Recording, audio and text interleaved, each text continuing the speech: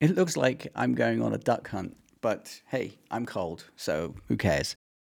Today, I want to talk about the equipment you need to make a video podcast. It was asked in a Clubhouse that I was in earlier today. It just seems I'm getting all my questions from Clubhouse. It's not a bad thing, I guess. Anyway, they were asking about creating a video podcast and do they need all sorts of equipment. The thing with what people don't understand is that when you make a video, you don't want it to be overproduced at the beginning or at all, in fact. I mean, this might look great, and I've done this for like 2 or 3 years now, and it's got to this stage. But if you go back and watch all my old videos, you'd think, what the hell is this guy doing? It's so cringy. But the journey is important, as someone else said in the Clubhouse. The journey is very important. So once someone sees your journey, they understand where you were, you understand where you were and where you want to go to.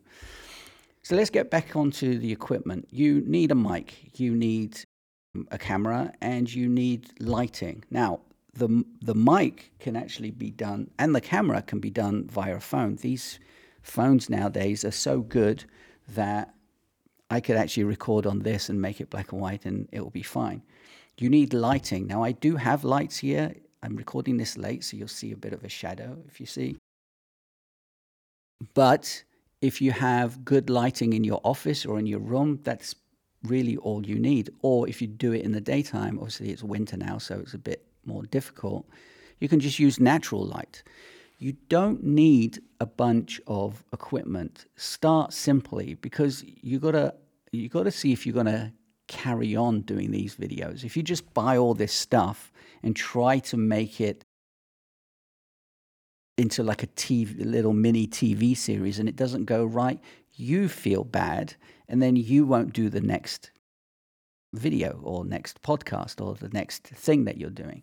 So you've got to really start small, and don't look at someone else's video. Don't think about, oh, someone's already talking about that, because I'll get into that in another video. But just get started with your phone, get started with what you have, and then build up to, oh, you know what, I could do with a better camera, I could do with a better mic, and the room is a bit darker, so I'll get some lights. That's exactly how I started.